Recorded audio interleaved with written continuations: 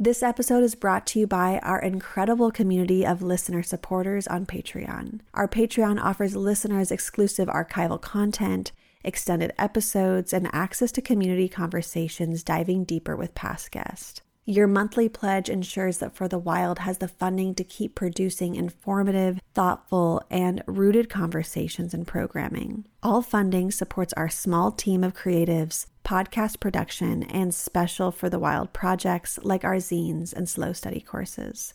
To support us on Patreon, please visit patreon.com/forthewild. Or if you would rather make a one-time donation or recurring donation outside of Patreon, please visit forthewild.world/donate. For the Wild is brought to you in part by the Calliopeia Foundation. We are grateful for their continued support and the support of grassroots contributions from listeners like you. Learn more at calliopeia.org. To make a donation, visit forthewild.world/donate or find us on Patreon. If you'd like to support us in other ways, consider sharing our episodes through social media or leaving us a review wherever you listen to the podcast. Hey, For the Wild community, it's Ayana here. We are so grateful to all of the amazing members of our community who contribute to bringing this podcast to life each week, including all of our generous supporters over on Patreon.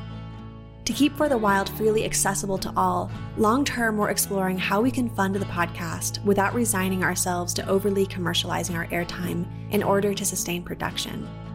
To continue to bring listeners weekly content like this, we're extending an invitation to anyone who is able to stand with us in this work. We're dreaming into a goal of raising $5,000 per month over on Patreon. If you value this podcast and the great visionaries who have been featured on this platform, we invite you to join us on Patreon. We're so grateful for the generous sponsorships we've received, but we cannot produce the podcast on their generosity alone. We need listener support to stay running and commercial free. Join us at patreon.com/forthewild.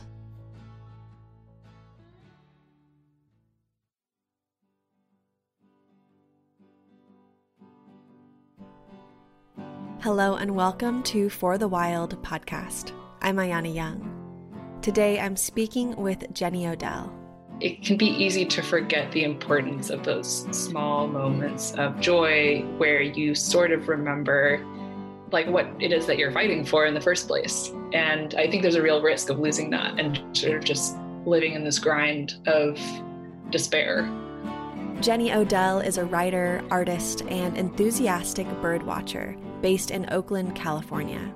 She is the author of How to Do Nothing, Resisting the Attention Economy.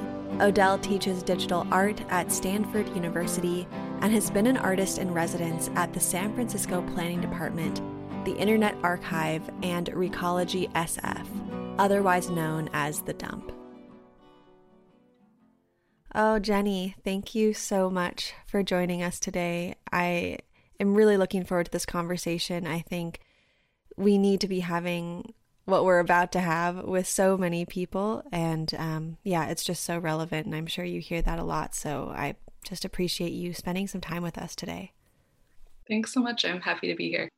So the attention economy refers to our attention as currency, and its existence predates social media and technology. But I think previously we were able to enter and exit this economy with more freedom, whereas now, through the ubiquity of social media, we remain passively trapped. So to acclimate listeners to our conversation, how do you describe the attention economy, and what meaning does it take on in context to the age of technology? Yeah, so I think that my definition would probably be pretty similar to what you just mentioned. It's an economy in which the currency is your attention. I think that can be measured in different ways, like, engagement, amount of time spent on a platform. But basically, attention is the currency. And as you also mentioned, it predates, the era of social media. As long as we've had advertising, we've had the attention economy. And I think advertising is still a really important example to look at in terms of something that a group of people spent a lot of time on, designing something that was meant to capture and hold your attention and ultimately direct your actions as well to buy something. And so that's something that's been around for a long time. And then, of course, now it's just much more sophisticated. I would say it's more granular. It's kind of embedded more thoroughly, I think, in a lot of our lives, through social media, but also through the fact that you have like a computer in your pocket at all times now. And also that it's occurring on platforms that you use to keep in touch with your friends or to get information. And so it's really quite difficult to get away from. And I think that that's something that I was really struggling through, in the book. Like I think, hopefully it comes across that it was sort of an open question for me. Like, what does this struggle look like? And what is a way of interacting and being in the world without completely succumbing to the attention economy all the time? Mm-hmm. Yeah. The computer in our pocket is so real for so many of us. And in How to Do Nothing, you write, quote, "We know that we live in complex times that demand complex thoughts and conversations, and those in turn demand the very time and space that is nowhere to be found. The convenience of limitless connectivity has neatly paved over the nuances of in-person conversation, cutting away so much information and context in the process," end quote. And I wonder, what exactly is it that makes this so? In part, I think about how when one communicates on social platforms, to some extent, it's always for an audience. Even when one person is speaking to someone or commenting on someone's post, it's with the knowledge that it is for everyone else to see as well. And so I think with this loss of privacy, we reduce our own complexity or replace vulnerability with defensiveness. So do you think social media is inherently incompatible with complexity? I would like to think that it's not necessarily. I think commercial social media is. And, that's why I sort of towards the end of the book, I sort of try to imagine this like utopian social media that it's almost like difficult to imagine, but I'm trying, to imagine a social media that just does what we want it to do, which is like connect us to other people, but without the sort of social currency of, notifications and likes and all of the metrics of commercial social media. But as you say, like, I think some of it is maybe just, related to this experience of communicating to a kind of anonymous public, even when you sort of feel like you're communicating with your friends, and that maybe like part of the problem with the attention economy is already present in that kind of relationship. So I definitely think that in its current form, something like Twitter or Instagram, if you think of the sheer volume of information that you kind of scroll past when you use either one of those, absolutely is anathema to complexity. Think about like the number of seconds you even spend on anything. And, one point I was trying to make in the book was that the attention economy trades on not just attention, but a really specific form of attention. I think a shallow one. So a kind of reactive, knee-jerk reaction, the kind of attention that an advertisement would work on, almost like habitual. And a lot of what I'm trying to do in the book is to talk about and try to encourage or grow these other deeper, slower forms of attention. And it's like this shallow attention both feeds the attention economy, but it also comes out of it. So it's the thing that kind of like draws you into it, but it's also the thing that it teaches you. And so I think there's this danger of entering this spiral where your attention is only ever very shallow and your attention span is very short and the amount of attention that you pay to things is very small. And that I think is a big part of the problem with dealing with any kind of complexity, because if you are seeking context, historical context especially, but also just the kind of inherent complexity of any kind of, even like a social movement or an idea, really requires patience. It's something where you're not going to get results in 5 minutes. You're not going to get results tomorrow. You may be confused for some time. You may need to ask more questions. And all of these things are kind of like the opposite of the kind of attention and expectation that I think in its current form, social media definitely encourages. Yeah, and also to bring up that algorithms benefit off us acting in rage or anger and fear. It actually produces value for Facebook, Twitter, etc. And so I think that plays into that shallowness as well. Yeah. And it's something that, like, I was asking myself in late 2016 when I started working on the talk that became the book. And it's something that I've been asking myself again, ever since then, especially this year, which is like, really stepping back from something like a reaction, the reaction to like need to post about something, and just, giving myself a pause and asking like, who is this for? What is this actually accomplishing? And I actually, in the last couple of months, I have been posting a lot less because I just sort of don't want to add to the noise. And I don't think that it's useful for me to do that. I think I have other ways of contributing that are maybe not as visible. They're not as immediate, and they're not as legible. They're not as legible as like a sort of action in the moment, but they're ultimately more meaningful to me. And they're also not serving the attention economy of these platforms, which is sort of agnostic in terms of content, right? It doesn't matter which side you're on or sort of what you're expressing. Engagement is engagement, according to business models. In your work, you point out that congruently, there has been a decline in public spaces that allow us to exist as human beings, not potential consumers. And this observation really leads me to think about content extraction and exploitation. Every time we peer into our phones and venture on social media, I do think some degree of extraction happens, whether you are on the generating or consuming end. So what are the psychological ramifications of us giving ourselves freely to these platforms that are becoming more predatory and commercial? I think probably there's some loss of interiority. I mean, I think it's probably pretty clear from the book that I very highly prize a sense of interiority, and sort of maintaining a space for reflection. And I think that those kinds of things are very much threatened by this like sort of imperative to constantly externalize and to some extent advertise oneself. Like I have an Instagram, and I have such a troubled relationship with it because I have not figured out a way to post on it that doesn't feel like an advertisement for myself. And I don't know, maybe someone out there has figured it out, but I haven't. I think it's just, again, it's like something about the structure of it. And that's just such a different relationship, to others and also to oneself than something like trying to cultivate these spaces either with oneself or among friends or family or just sort of people who know you, in which you can be more fluid. You can experiment with different ideas. You can have a dialogue. You don't always have to know that you have the right answer in a sort of airtight way. Like you're growing, basically, like you're growing and evolving, and you may be different day to day. And I think this is just like the reality of identity. One thing that I talk a lot about in the context of ecology in the book is that I sort of subscribe to an ecological model of the self, where the self is not, it's not a bounded entity that is like accumulating value to itself over a lifetime, but rather this kind of intersection among many different influences and flows and circumstances.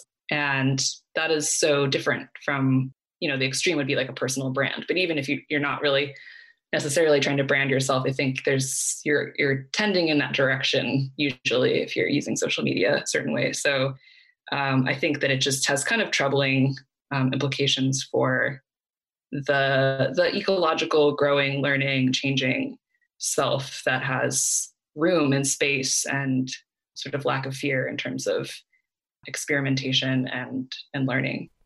Mm-hmm. Yeah, that's such a good point. Like the brand of self, the identity creates these projections and pedestalizing. I don't know if that's quite the word, but it doesn't, I think, allow people to be people to be human and dynamic in their humanness. But instead it's like, oh, well, this is what people expect from me. They think this is what my brand identity is. That's what they're projecting onto. And if I don't follow that model, then I won't be accepted or I won't be liked. And yeah, it's sad because we are such dynamic creatures that need to evolve and shift and change and grow and learn.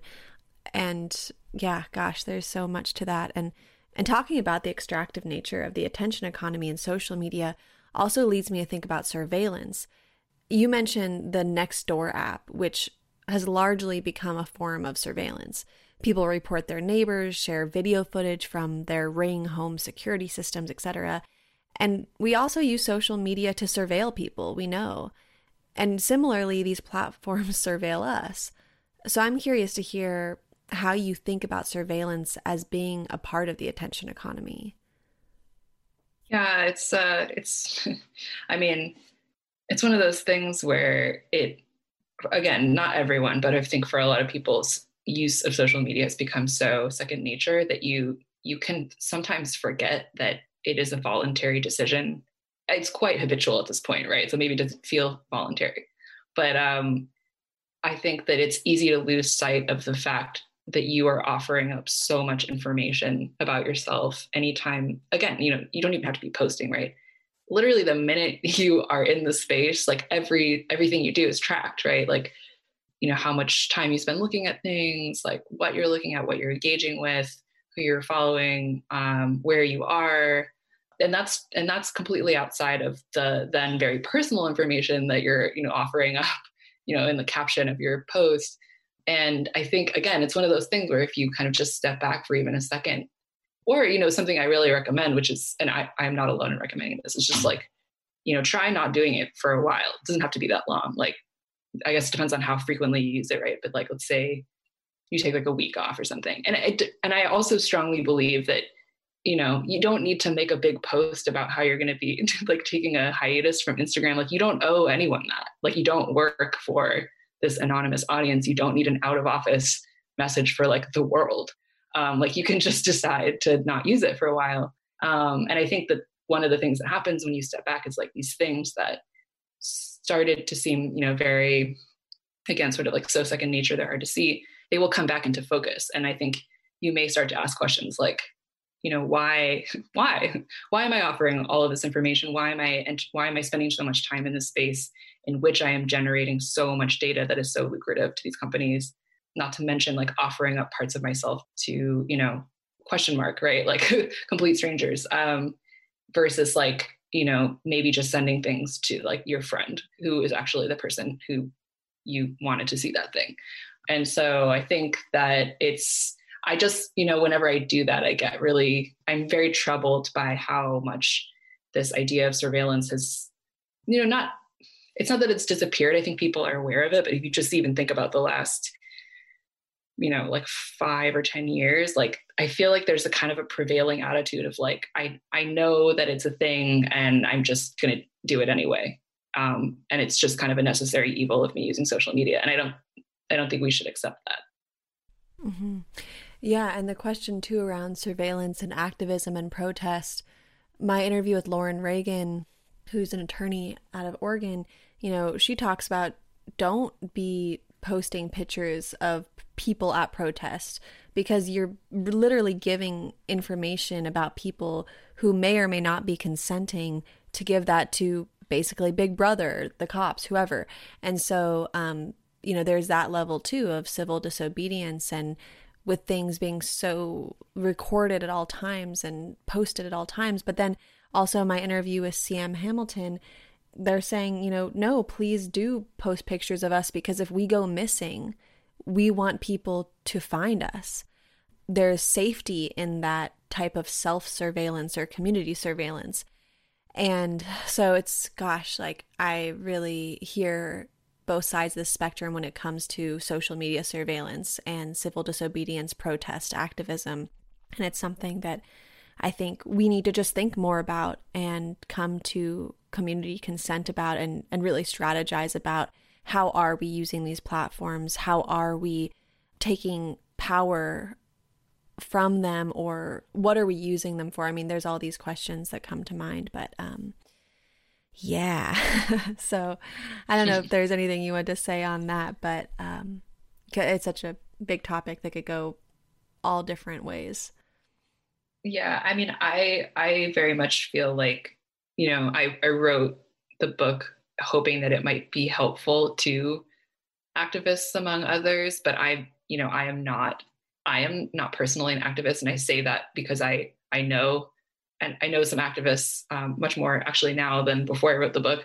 And I understand the sort of work of that and how specific it is, and that it's not, it's kind of, it's work, right? It's a very specific type of work. And so I would just say that's why I so value the research of the type that I cite in the book by Veronica Barassi, who is actually going and interviewing activists about how they use social media and the sort of like pros and cons. Like, obviously it's a way for them to spread information and be connected, but she also talks about the kind of temporal problems with it, like always needing to kind of stay on top of the stack of content. So it means that you constantly have to be putting things out. It sort of collapses the complexity of conversations that need to happen. And, just these kind of, different aspects of social media that help or hurt someone who is trying to do activism. And so I think that that's a really fruitful kind of area of research, and it's something that I've, tried to talk to more activists about their relationship with the attention economy and social media, just because it's something that, I don't have that direct experience with, but I am really interested in. The river is an emerald green, or tourmaline, or serpentine, not obsidian, or ebony, or raw honey. The river you can see across the other side, acquainted dogs divide last wide, yet current strong, where to belong, the winter song.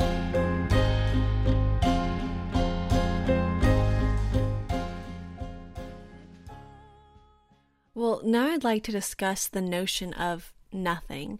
And the first thing that came to my mind is how, over the past couple of years, we've conflated nothingness with mindless actions. If we've spent the last hour scrolling on our phones, we say we've done nothing. Or, if we're just resting, we say we're doing nothing.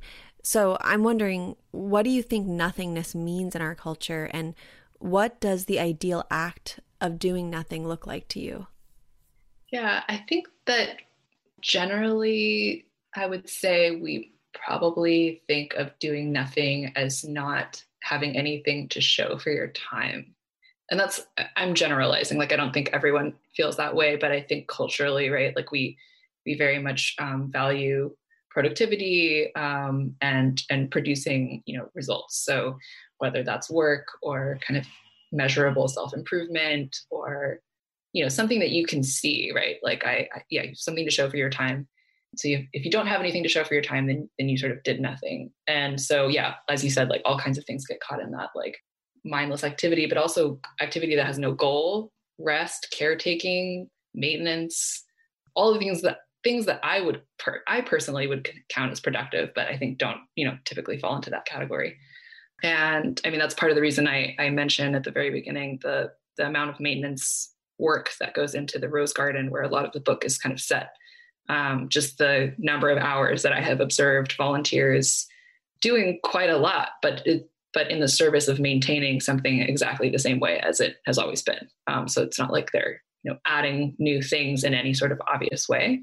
And I don't know, for me, I think the ideal form of doing nothing, I think that it's a couple of things. One is I think it has to be something with no obvious goal. And that's one of the reasons I mentioned Pauline Oliveros, the musician and sound artist who coined the term deep listening, because she talks about this practice of deep listening as being a necessary thing to learn in this culture, because we prize judgment and like immediate judgment and analysis versus just kind of open-ended listening, where you really don't assume that it's there, and you're just open and receptive to whatever is around you. And I think that can take on so many different forms for different folks, and depending on like, what makes you comfortable, what kind of spaces you feel comfortable in, what you like doing. But, for me, it's bird watching.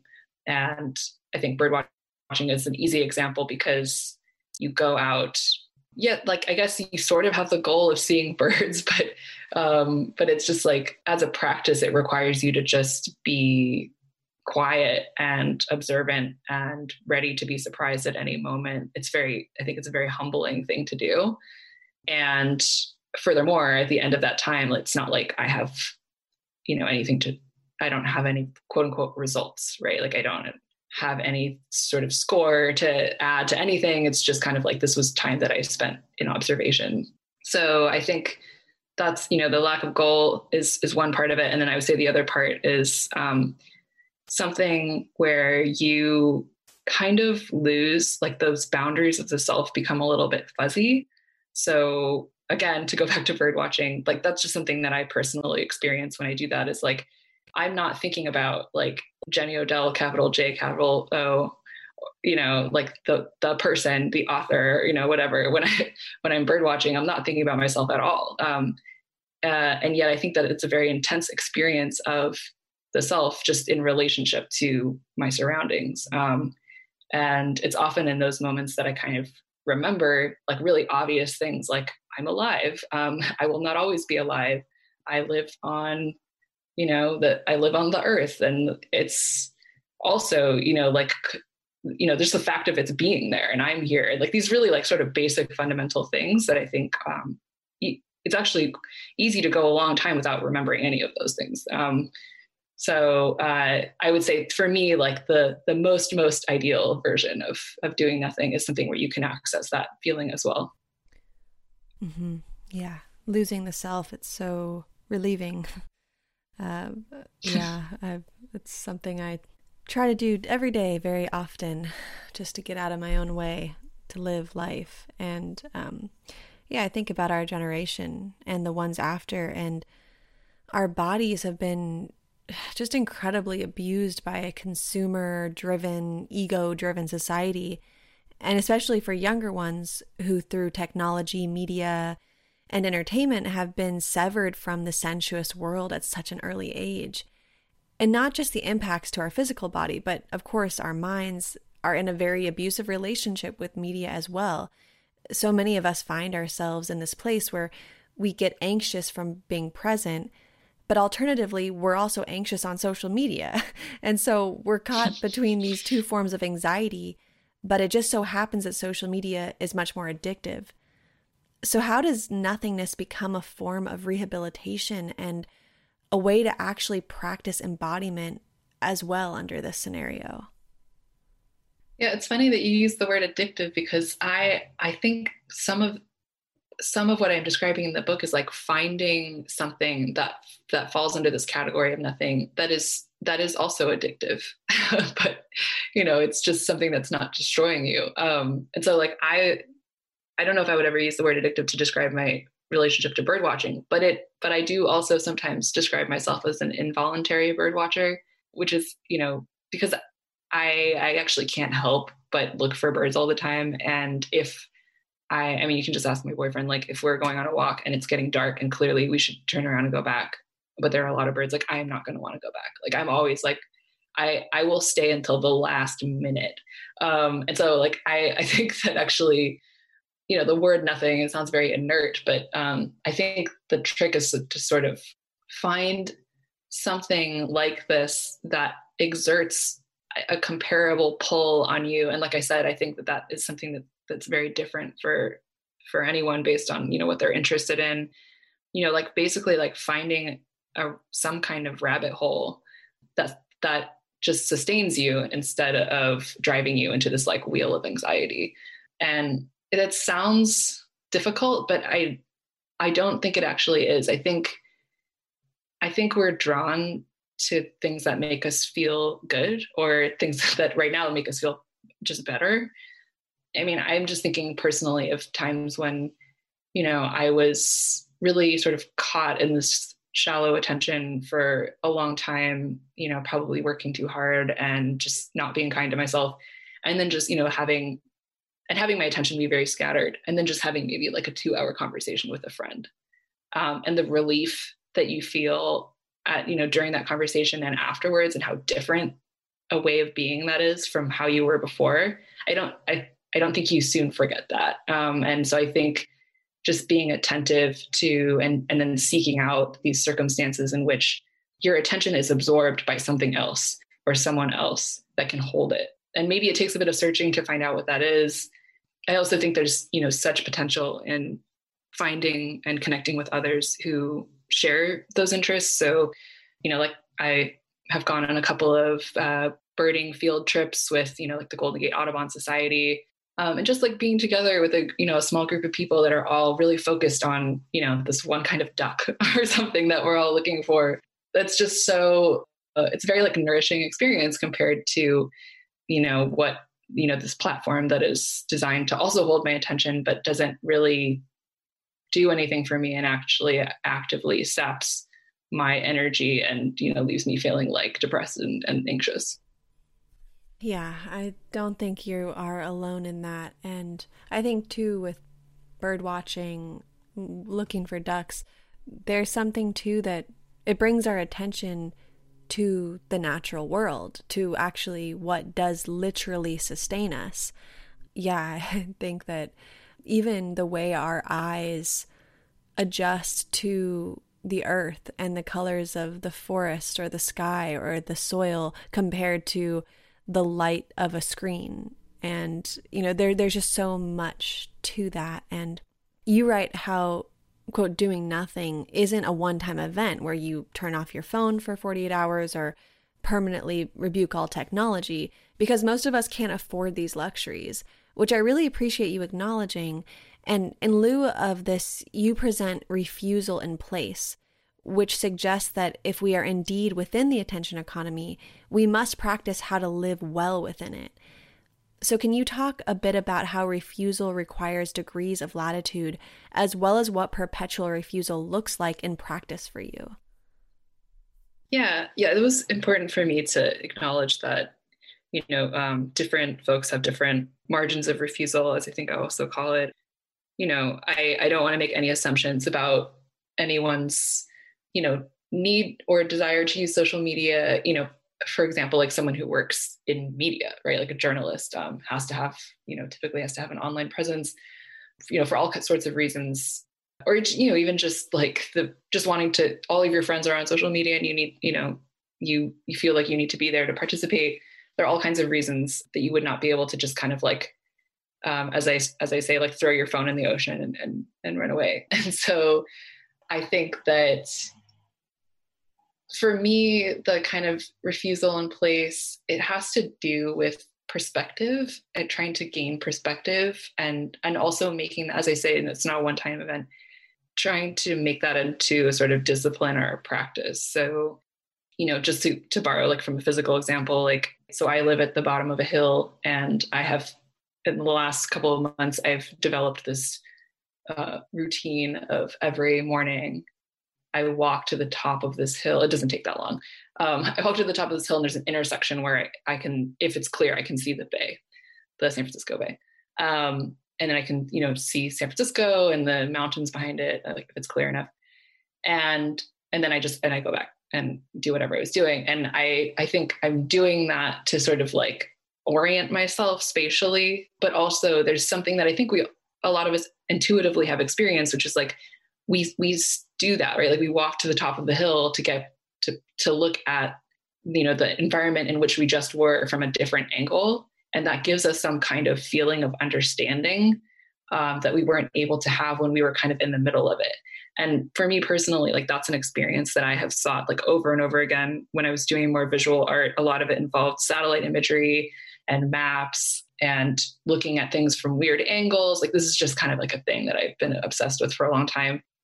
And I think what happened with How to Do Nothing was that I realized that it went from being an artistic interest to like a survival skill, which is like, if you live in the midst of something that you don't agree with, you sort of can't come to terms with, is harmful, like the attention economy, there is this kind of relationship in which you don't completely exit, but you also don't participate the way that you're supposed to.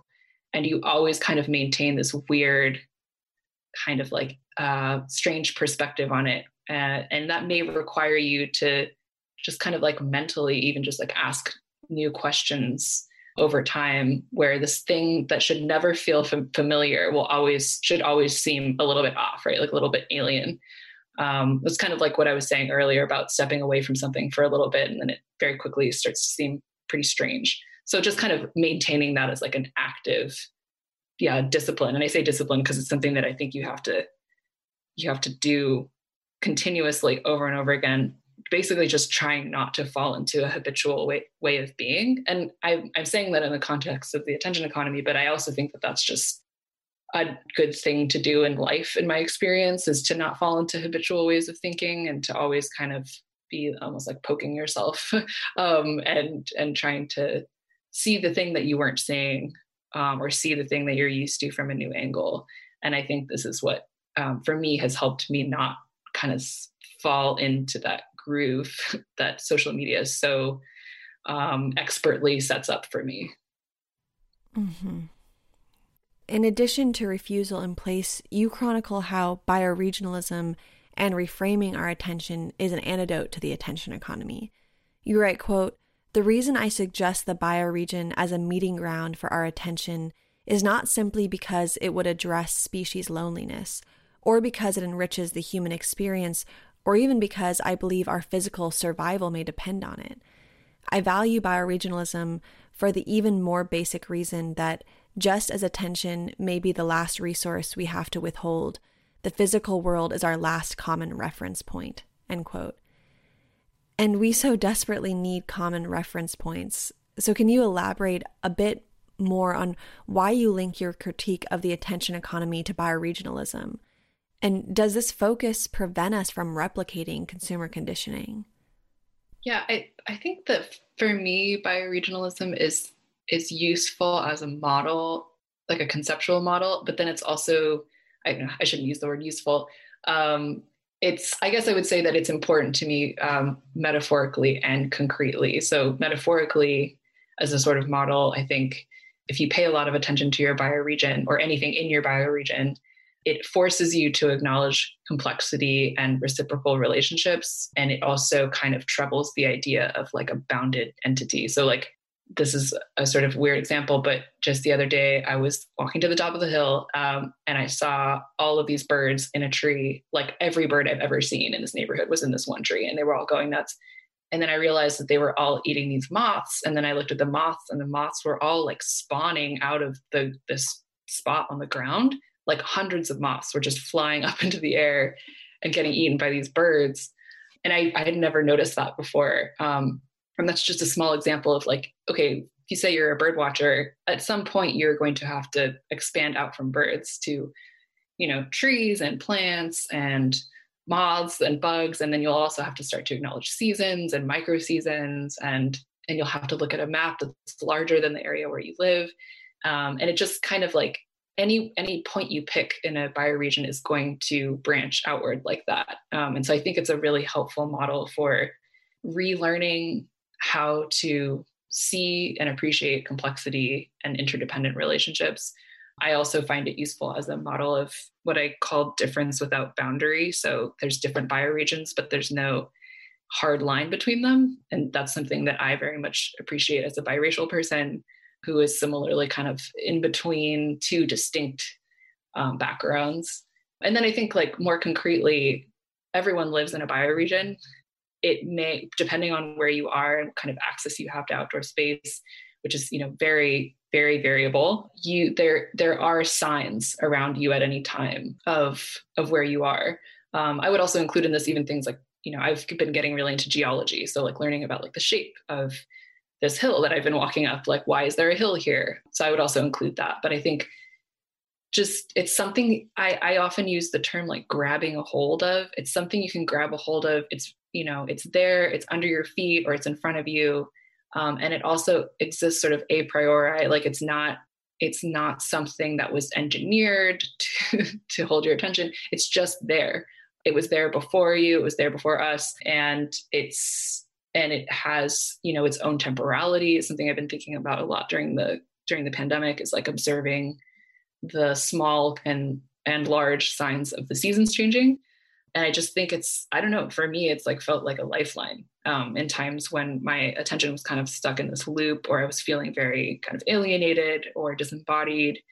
Just simply letting my attention settle on these, physical, observable, and, sensible in many different ways entities, but also relationships between entities. And that's just, yeah, like I said, it's been a lifesaver for me.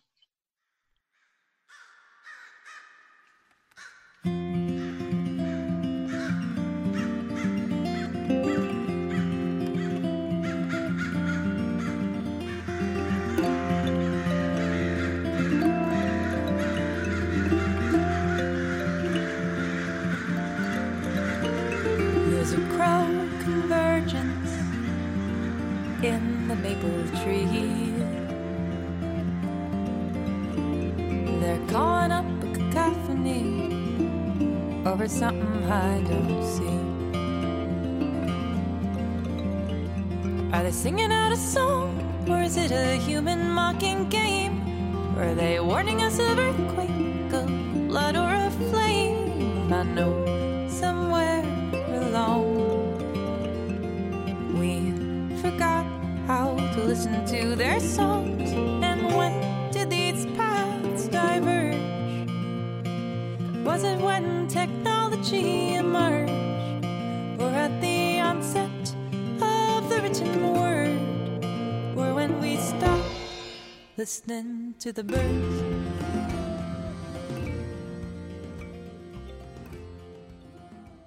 There is this line in How to Do Nothing that really struck me, and I think will resonate with our listeners as well. You write, quote, "If you become interested in the health of the place where you are, whether that's cultural or biological or both, I have a warning. You will see more destruction than progress." End quote. And this draws upon Aldo Leopold's articulation of a world of wounds. And I think about this in context to smaller scales of attention. And I wonder if downsizing our scales of attention could actually soften some of the blows of living in the ruins, sort of hold us as we reintegrate into the world and reclaim our attention. Yeah. I mean, again, just during the pandemic, like in addition to the kind of changing of the seasons, like one thing that I have been really attentive to is, again, not everyone is into bird watching, which I have to acknowledge, but for me, like the experience of seeing certain birds is it's just joy, like I mean, that's really the only word that I can think of to describe it. And it's really strange in a way to experience that in the midst of a larger concern about the decline in birds. I recently wrote I guess it wasn't that recent, earlier this year, I wrote a review for The Atlantic of a book by Jennifer Ackerman about bird behavior. And, that book is a combination of like wonder at all of these new kind of inexplicable things that we're learning about what birds can do at the same time that, there's such a huge decline in bird populations. And so it sounds kind of difficult to square those two, but I think that actually the daily experience of these encounters with birds, which for the time being are still in my neighborhood, is actually what sustains me enough to live in that world in which there's, in which I am so concerned about them. And then there's a lot to be sort of frightened and angry and anxious about. I think that it can be easy to forget the importance of those small moments of joy where you sort of remember like what it is that you're fighting for in the first place. And I think there's a real risk of losing that and sort of just living in this grind of despair, which again is very lucrative for the attention economy, among other things. But yeah, I think that it's only more important now to, not lose sight of these issues that feel quite crushing, but to also experience like in these kind of small spaces within that, just like appreciation and love and gratitude for those, for what is in front of you and what is around you. Mm-hmm. Oh, gosh, that is so important. It's like we can lose this entire earth while being distracted on a screen of an earth that isn't real on that screen. I remember seeing this cartoon of this guy looking at his computer screen and there was a forest, but outside his window was a bunch of stumps. And yeah, it just feels so important. And in your writing, you often talk, and in this interview, you've been talking about the companionship and guidance that bird watching has provided you over the years. And I think it's always important to underscore the ways in which our attention to the more than human world really sustains us. And I also think about, just kind of going back to this cartoon, it's like a step further. I think we know how to make reels and shopping tabs. And, we notice the shopping tab on Instagram. We notice we know how to create IGTVs, but yet we don't know the bird species around us. We don't know their song. We don't know what they look like. And therefore, we don't know if they go extinct. We don't know if they're in peril. And so I think also just about what children are learning and what they're not learning, and how that disconnection really stops us from being able to stand up in defense of the earth, which is actually the basis of our survival. So yeah, I don't have a direct question there, but just hearing your last response and kind of getting in that rabbit hole of the knowledge that our attention brings us, and how it is for our psychological health, but it actually is also for our very survival to notice what's around us, like in the actual real world. So yeah, I'll pause there before I really go down that hole. But if there's anything you want to add, I'm interested to hear it. I mean, I will say that, I mentioned earlier the utopian social media. It is still difficult for me to imagine that, but I think it's also true that there are uses of, uses of online connection that actually can help with things like this. So, I mentioned iNaturalist at one point in the book, which is the app that lets you identify plants and, if you're lucky, animals, and which has been huge for me in terms of becoming familiar with my bioregion, the ability to not only take a photo, but also, and then it lets you guess. So it gives you some guesses. You choose one, and then usually a person who is kind of certified to do so will confirm or deny within a couple of days, depending on how popular it is where you are. But I went to an iNaturalist happy hour at one point, and it was really, I met the person who had been confirming a lot of my iNaturalist observations. And then, there's I've just noticed things on the Golden Gate Audubon Society email list, there's this kind of feeling of a community of people that's looking out for example, a specific species, just kind of talking about I've noticed that fewer of these have showed up this year. Has anyone else noticed that? Kind of coordination of attention, right? And also being able to respond, right, to there's some kind of problem or threat. So I think that's an example of the ways in which I think just, technology or sort of online connection in itself, it can sort of be used it can be used in multiple directions. It doesn't always have to be this kind of nefarious, distracting thing that's so divorced from the physical world. I think there are ways in which my favorite example of a piece of technology is binoculars, because it allows me to see something that I can't see with my unaided eye.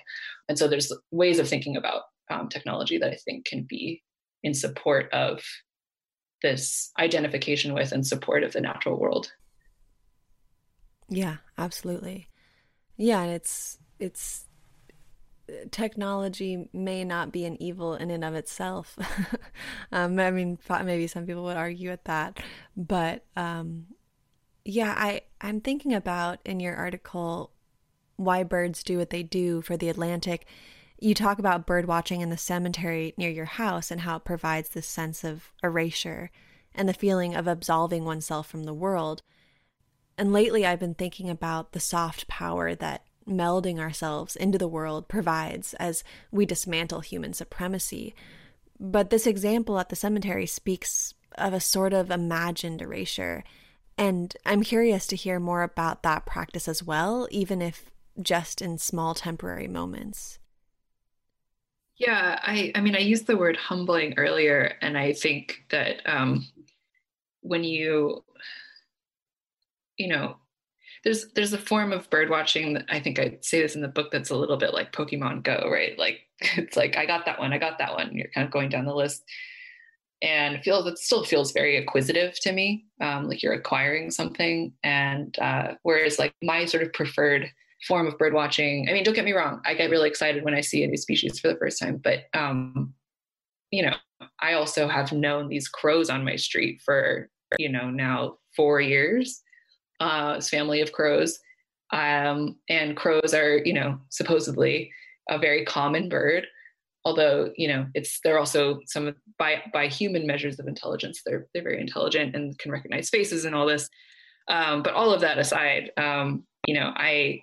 I think the more time I spend with them and observing them and their behavior over the years, it's not like it's not like I am grasping them or I can understand them better. It actually increases the complexity that I see when I look at them. And at some point it sort of flips things where, they are to me like the biggest reminder that I'm an animal, and that when they look at me, they see an animal, that, I and the crows are animals. And it really, like I said, it kind of flips that relationship that I think we're really used to, of seeing the animate world as sort of subordinate to humans and not lacking in agency, and just sort of like things in the world.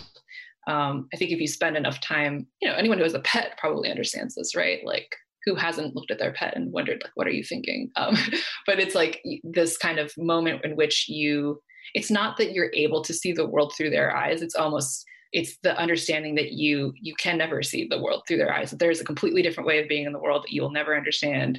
And yet these two ways of being in the world are like staring at each other.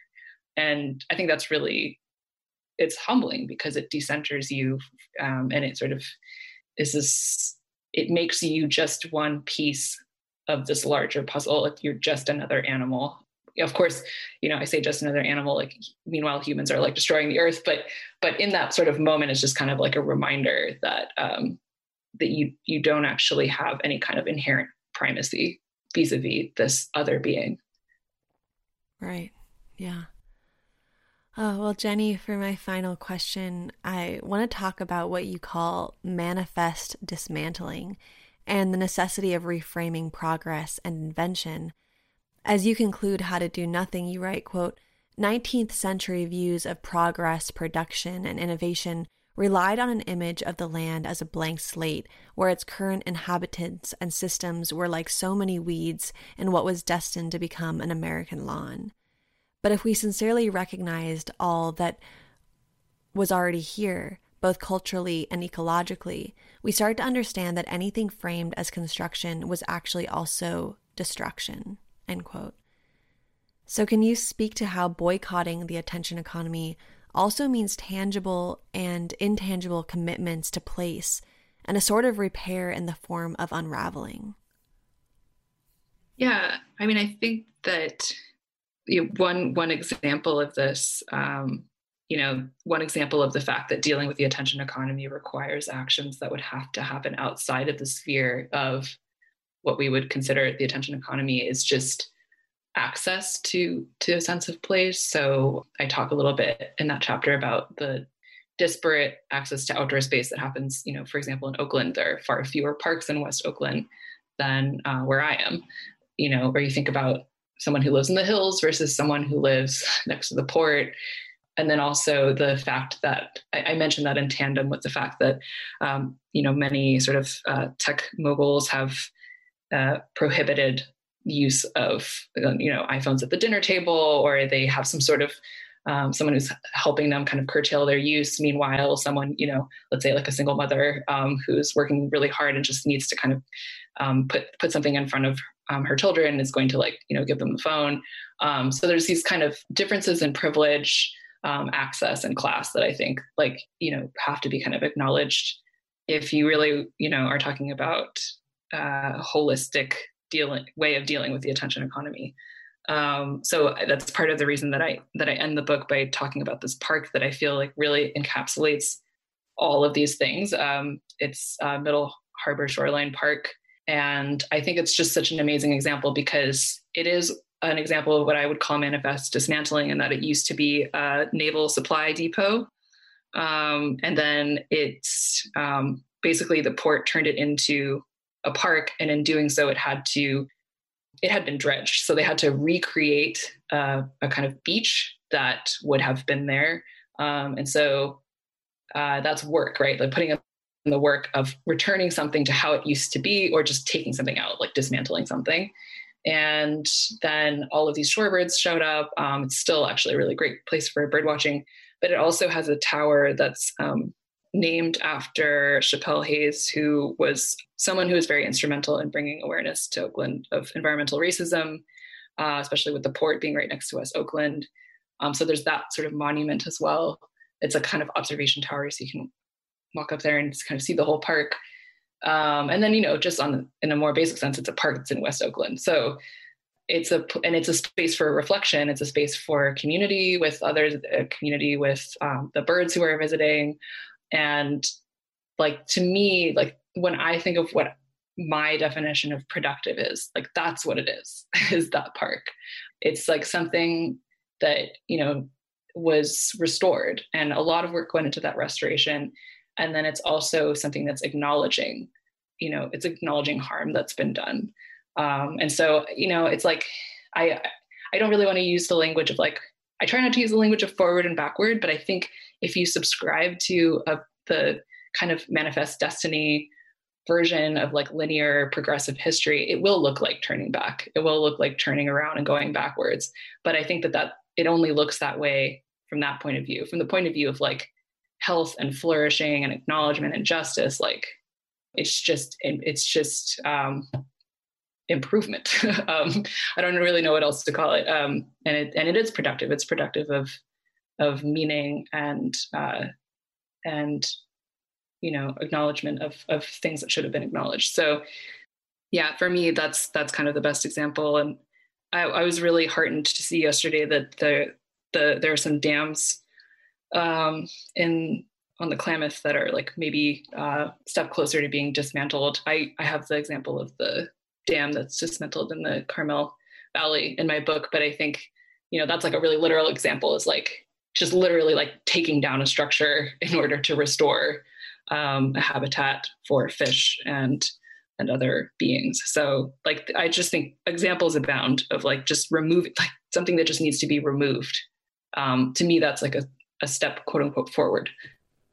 Absolutely. I'm so excited about the Klamath Dam news this week, and praying that it follows through with the mission of taking down those dams. I think there's something like 70,000 dams across the United States, and we got to take them down, especially when we still have access to fossil fuels. We got to take them down. So yeah, that's such a wonderful note to end on. Thank you, Jenny, for your time. This has been such an important conversation that I feel like everybody listening will feel connected to in one way or the other. Thank you so much. It's been my pleasure. Thank you for listening to For the Wild podcast. The music you heard today is by Harrison Foster, Bosques Fragmentados, Samara Gisondo, and Kritscom. For the Wild is created by Ayana Young, Erica Ekram, Francesca Glassbell, and Melanie Younger.